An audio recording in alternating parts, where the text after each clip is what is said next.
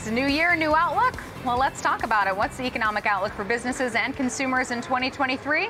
Joining us now is Chris Marr, Chairman and CEO of OceanFirst. Chris, thanks so much for joining us. We're talking about, the new year, the new outlook.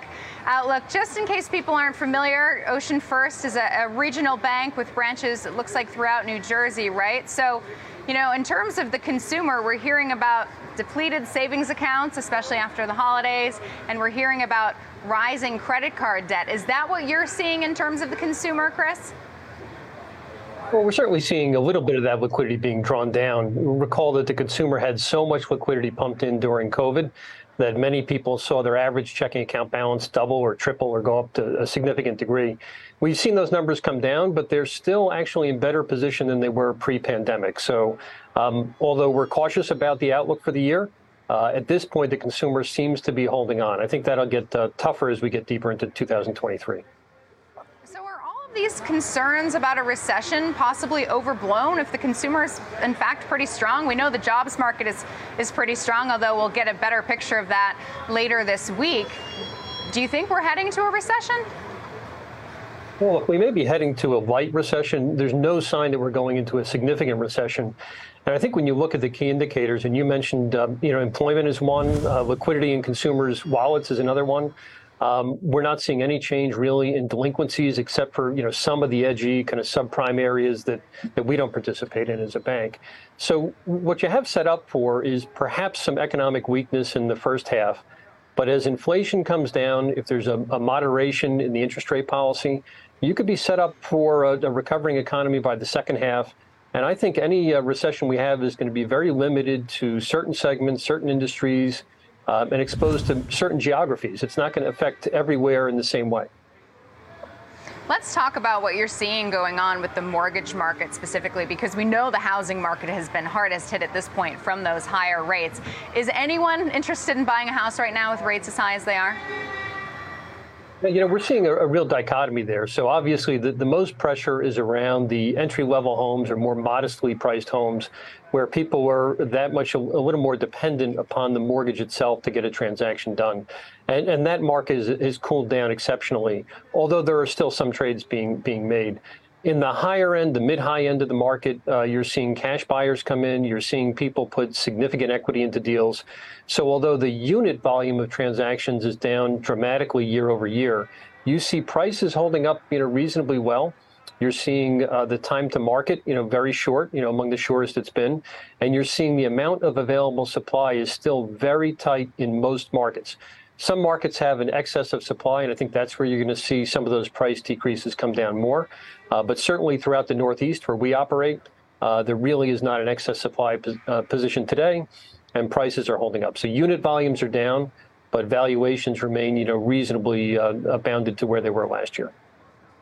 Chris, what about in terms of small businesses? Are you starting to see businesses make any changes as we prepare for what could be a recession? We're seeing businesses being very cautious. These are folks whose personal financial life is often, tied up in their own business. So when they think about expansion opportunities, making investments in new property, new plant, new equipment, maybe starting a new product line, those kinds of things, they're being rather cautious about that.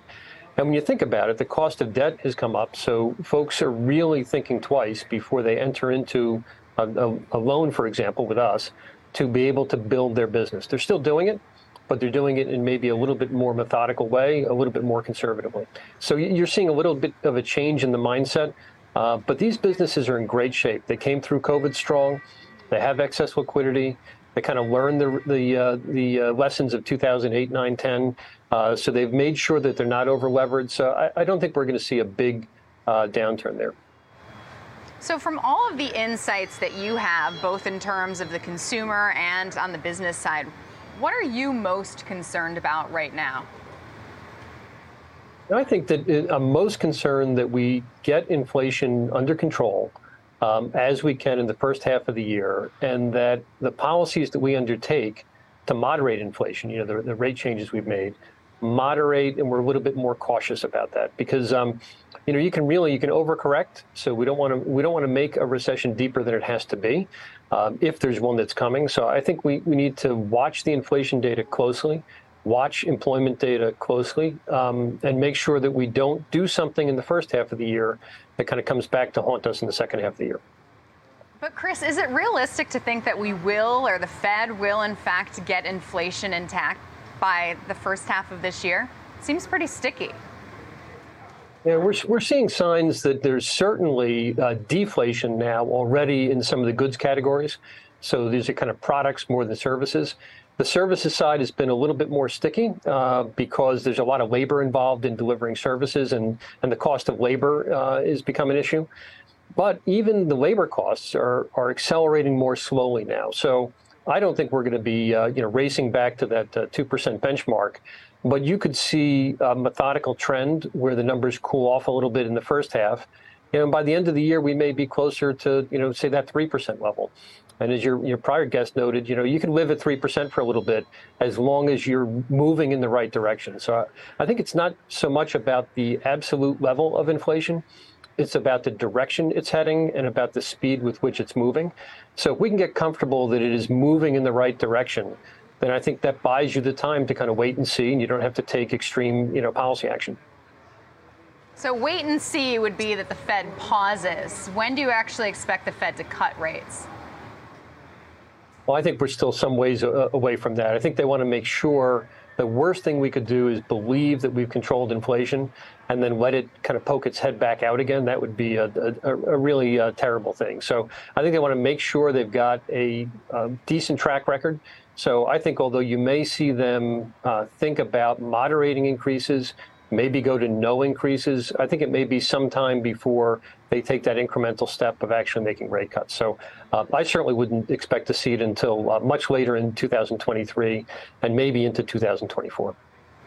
Okay, so when you talk about your forecast, you say an uncertain first half, a stronger second half. So what does a stronger second half actually look like? I think if you think independent from the Fed's actions, right, the market may move the price of the 10-year and the 5-year, which will start to impact the cost of residential mortgages. So, if the 10-year kind of abates a little bit because we've got inflation under control, you could see that residential mortgage rate come down, maybe a half a point, a point and a half. That would certainly kind of bring back some of the housing market to a degree. It would also unleash an opportunity for refinances, all the people who've gotten mortgages in the last 12 months, who would then be able to take advantage of refinances. So I think in the second half of the year, if you had housing coming back a little bit, you had interest rates moderating, so the cost of capital was a little lower. You could have those small businesses you noted earlier making that incremental decision to invest in plant and equipment and those kinds of things. So, and there are very strong trends in the economy today. Healthcare, defense spending, those things are going to go through the first half of the year fine. So I think if we get a little bit of help from housing and consumer demand in the second half, maybe a tough year for automobile sales, but maybe that recovers by the end of the year. So the back half of the year is, I think, a change in mindset that we're kind of moving forward in a more positive manner. All right, we'll leave it there on that positive note. Chris Marr, Chairman and CEO of OceanFirst, thank you so much for sharing your insights. All right, great. Thank you.